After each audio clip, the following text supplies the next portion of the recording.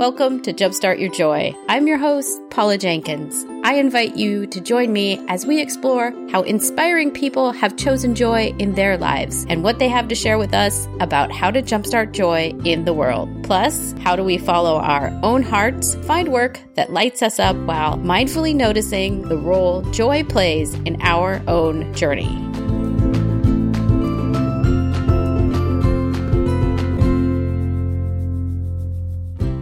Welcome to episode 150. This is Paula Jenkins, the host of Jumpstart Your Joy.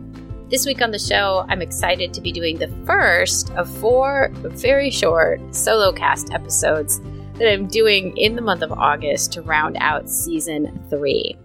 I'm really excited to be trying hopefully what'll be about 10 minutes on some of my favorite topics and just to see how it goes, see what you guys think. And I would love to hear from you if you're digging this format. I want to give you guys all a big warm welcome and say thanks so much for tuning in this week and always. If you're new, Jumpstart Your Joy is a podcast that comes out weekly on Tuesday mornings, and you can find it on all the regular podcasting spots, but be sure and look for it on Apple Podcasts and Google Podcasts, and hit subscribe while you're over there. So let's just dive right on into the show. This week is all about finding clarity with essentialism. So if you've been listening for a while, you may have heard me talk a little bit about Greg McKeown's book, which is Essentialism. I love it. I think I first listened to it, and I do listen to it on Audible. I will give you guys a link in the show notes because you can get a free downloaded book on Audible. You don't have to sign up or anything. I'll just give you the link. This is a great one to start out with. And truly, from the moment I started listening, I found it very hard to turn off. And I've listened to it actually a couple times since. I think it hits a really sweet spot for me because I am a project manager, have been for 20 years. And I'm also a certified life coach. And I think there's something about this book that really blends that very logical, pragmatic practice of doing less but better, which is kind of the key focus of this book. But also there's a layer of philosophy to this that you can really apply to business. So my 2 favorite parts about this book are the first thing that I mentioned, which is really Greg McKeown explains that essentialism is, and the essentialists, they work with doing less but better. And throughout the book, you will hear him saying that an essentialist is doing the essential few instead of the trivial many. And I really love that he calls this out because, of course, every day in our business and in our lives, we're probably met with a million offers of things that we could do. And so in order to become successful, and that's the premise for this is, following your dreams and becoming successful in what you do, is that we have to begin to focus on the essential few instead of getting pulled into those trivial many. And I love other thing that he brings up, which is all about building in room for downtime in your day-to-day. And he really cites that is how successful people continue to be able to stay focused on the essential few, right? Is that you build in this downtime. So let me read to you. This is a quote from, he was actually on Google Talks, I believe, which I will also link up to you for you guys because you can get totally lost. There's so many great speakers that have spoken at Google and put them all on YouTube. But let me read this from Greg McKeown. Build a life based on the voice inside instead of the noise outside. Learn to discern what is essential, the vital few from the trivial many, that we can make the micro adjustments to the things we do often to take steps to the life that is truly essential down the path. Life is fast and full of opportunity, and the complication is that we feel we have to do everything. We can make a different choice. We can learn to eliminate the non-essentials, and as a result of that, live a life that really matters. And of course, I hope that totally resonates with you guys as much as it does with me, because it strikes me as I was listening and have kind of lived with, if it's a way of saying it, this book for a while, is that busyness, and I want to split that into 2 words, so busy, B-U-S-Y-ness, really is one of those things that creates dis-ease, which when you collapse it into one word is disease in our world. And like I said, I think so many of us get so tied up in becoming reactive, right? I know in my business, my 9-to-5 job, we are very busy all the time, delivering things for clients, We're always on a timeline and a deadline. And I think what that pushes us to do is to become reactive, which can be exhausting and overwhelming. And you get into that space where you feel like you just have to keep going and going and going. So one of the things that the bookend to first deciding to do less but better is to then layer in, building in the room for the downtime that will help you stay focused. And I'll say that kind of at the end of last year, I decided in my own world to take a break and hit pause on coaching new clients. Now, I didn't fully understand why, other than it had gotten to a place where I wasn't clear on the kinds of people that I wanted to coach. And I hadn't felt like coaching was hitting that spot for me that felt like in the essentialist world, like that it was in a space that really mattered. Because I'd been doing a lot of different clients, prior to becoming certified, and then just hadn't taken that time to reassess and determine if the kind of clients were the kind of clients I wanted to continue to work with. I will say I didn't know where this was going to lead, but I kind of very intuitively decided to take a break. What it did give me was clarity. And that's been so interesting even over the last couple of weeks. It's become even clearer, although I am coaching again. My ideal where I love to coach is more in this world, kind of made up this term that was based on something that the company Salesforce does. And so I like to consider myself now a project coach and consultant because it lets me play in that sweet spot of being a project manager and a coach. And I can help people who are maybe considering creating their own show, their podcast, or creating their own new entrepreneurial endeavor. But it's a really cool space because it involves transition and mindset and action and inspiration and all the things that I do on this show as well.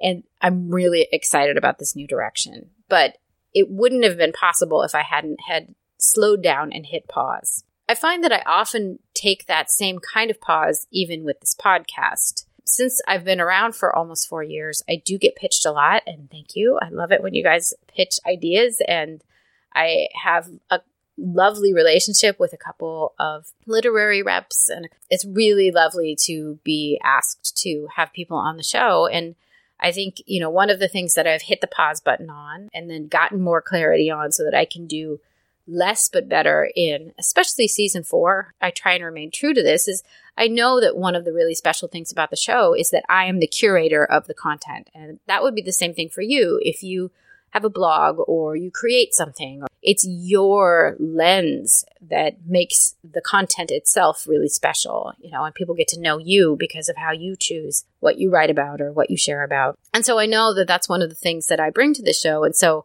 for season 4, I've gone back to my roots, if you will, because season 1, I had a list and some of those people, Boy George, still have not been on the show. And I'm going back to having a list. I'm going to pitch those folks and try and get things batched and loaded so that I'm doing less but better. And I'm also laser focused on something that feels really meaningful and purposeful. And there's going to be some other changes too that I'm really super excited about. And one of the other things this brings up for me too might be a nudge for you as well, is as you are looking at being laser focused and finding your own clarity, something that somebody said to me once in a retreat setting was, a no is as blessed as a yes. And I really loved that because it gives that very laser focused clarity around when you say no to something. The other people around you are also very happy to hear that you are being direct and specific and you're not just dragging them on, as you try and make up your mind about doing something. And so what does this all mean for you? I've given a couple of examples of how essentialism has played out in my own life. And one of the things around less but better and finding essential few that I love is it really can help dictate what you do with your day, whether that be at your 9 to 5 or maybe in your home or whatever it is that when you prioritize, and I love that Greg McKeown points out that the word prioritize up until only about 200 years ago really meant the first thing. There was only one priority. And now of course, priorities is a plural, and sometimes you have 10 or 20 of them. But really, when you boil it back down and make sure that 1 or 2 or 3 things are your priority for a day and get those done, then you can work really smart. And so one way that I've layered all of this into my own day is for each day when I'm doing my work, I do take a half sheet of a binder paper and I write out 3 priorities that I'm going to get done that day. And so that moment is both those things of I'm doing less but better, and I'm also taking that pause to prioritize my day and make sure I'm on track so that I have meaningful things that I have accomplished by the time I'm done. I encourage you to give that a try. It's really simple. It seems awfully easy, but it's really, it can be really impactful. And then it's so funny because my mom pulled out this newspaper clipping from when she was a college student and got interviewed as a student that was juggling both work and studies. And she said one of her very favorite time management tricks, and this is so close to the things that I did, so that's why we were laughing about it, was that she had both a short-term priority list and then a long-term goals list. And you can move one over to the other, right, from long-term goals into shorter-term priorities as it becomes appropriate, but that's also a really nice way. So you don't feel like your one to-do list has to encompass everything it is that you want to do, because that's too overwhelming. And I don't think that honors the truth of essentialism, which is doing the less but better, right? Like be laser focused, have a mission, have a very specific goal in mind and work towards that.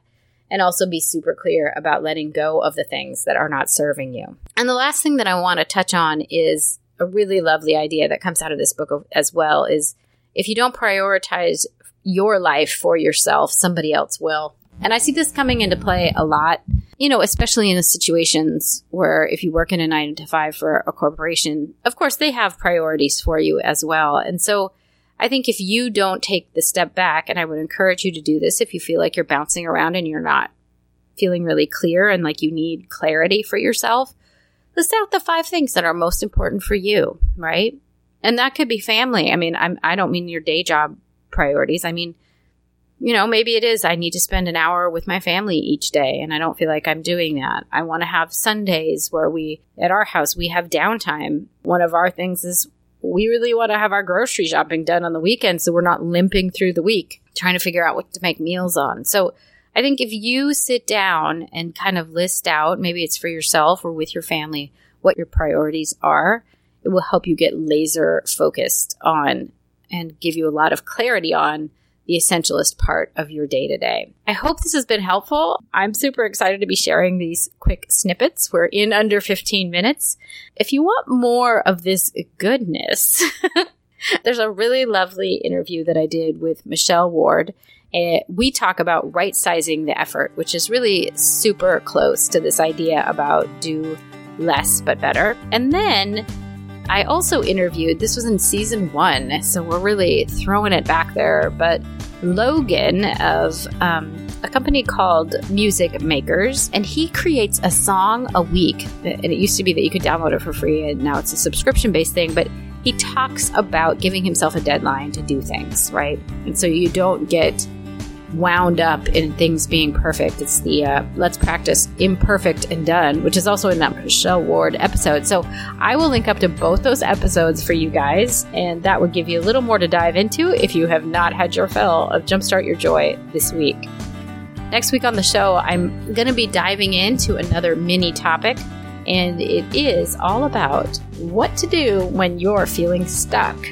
And this is a topic that I attended at a recent conference, and my aha moment was even a little bit surprising to myself. So I want to share it with you because I hope that someone there, it's just what they need to hear. And if you want to be in touch, I would love to hear if you enjoyed this format or if something stood out for you. You can always email me at paula@jumpstartyourjoy.com. Or if you want to find the show notes for this episode, you can go to the site as well, jumpstartyourjoy.com/essential. And that is where the show notes will be. Yeah, and you can pick up the book there, and I'll give you the link to Audible, and you'll get it all right there. So I hope you guys will come back next week when I talk about feeling stuck. And until then, I hope that your days are filled with so much joy.